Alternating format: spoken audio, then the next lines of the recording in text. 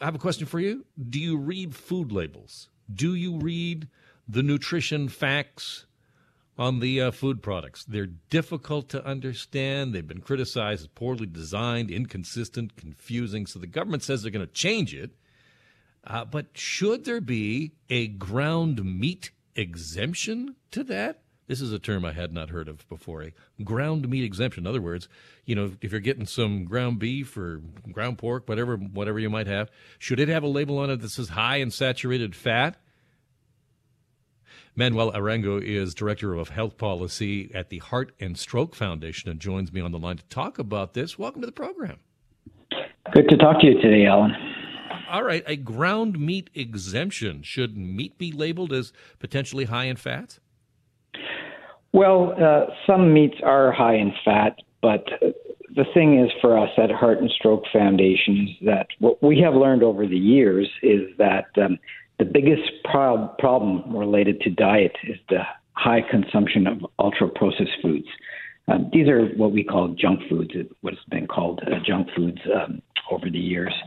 And that is what we believe front-of-pack labeling will really help with, identifying those junk foods. So we're less concerned with labeling foods that people have eaten for thousands of years, whether it's, dairy products, certain dairy products, and also meat. Now, we can't overconsume meat. That's not healthy. But in reasonable proportions, the food guide says you can do that. So meat is not really our concern, our true concern. It's the highly processed foods. So we don't think it really needs a label. What's the evidence say about what kind of impact food labeling does have? We know that in Chile and Mexico have implemented front-of-pack nutrition labeling. And in Chile, what they did find was that they experienced a 25% decline in sugary drink purchases after 18 months.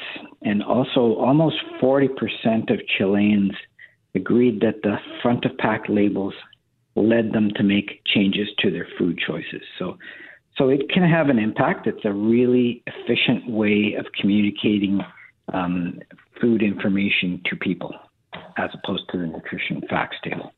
So it does work.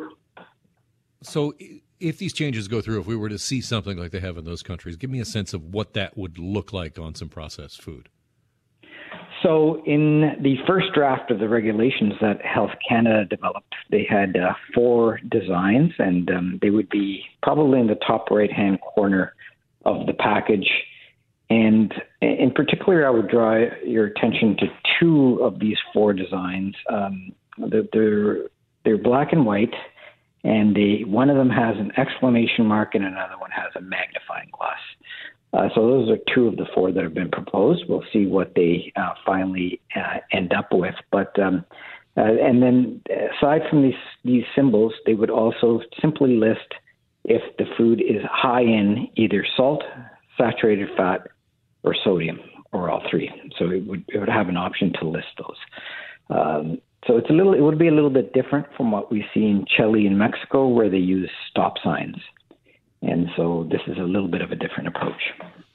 Back to the meat processing industry, which says you should not include us in this, regardless that the percentages might actually warrant something like that. But you don't believe that needs to be there on anything that is not pre-processed. Yes, and so the minimally processed, we're not concerned with it. And like I said, it goes back to that issue of what have we been eating for thousands of years? Meat, poultry, fish, vegetables, grains. And we were doing reasonably well in terms of our dietary health until the junk foods came in 70 to 80 years ago. So for us, we have to keep our eye on the main problem, which is the highly processed foods, not the minimally processed foods. But once again, not to say that we should overconsume things like meat or even some dairy products. We eat them in moderation. We will be fine as long as we can avoid or really limit the highly processed foods. So we think the front-of-pack labeling should be consistent with that. Manuel, I appreciate your time today. Thank you so much. Appreciate it. Great to talk to you, Alan. That is Manuel Arango, who's Director of Health Policy at the Heart and Stroke Foundation.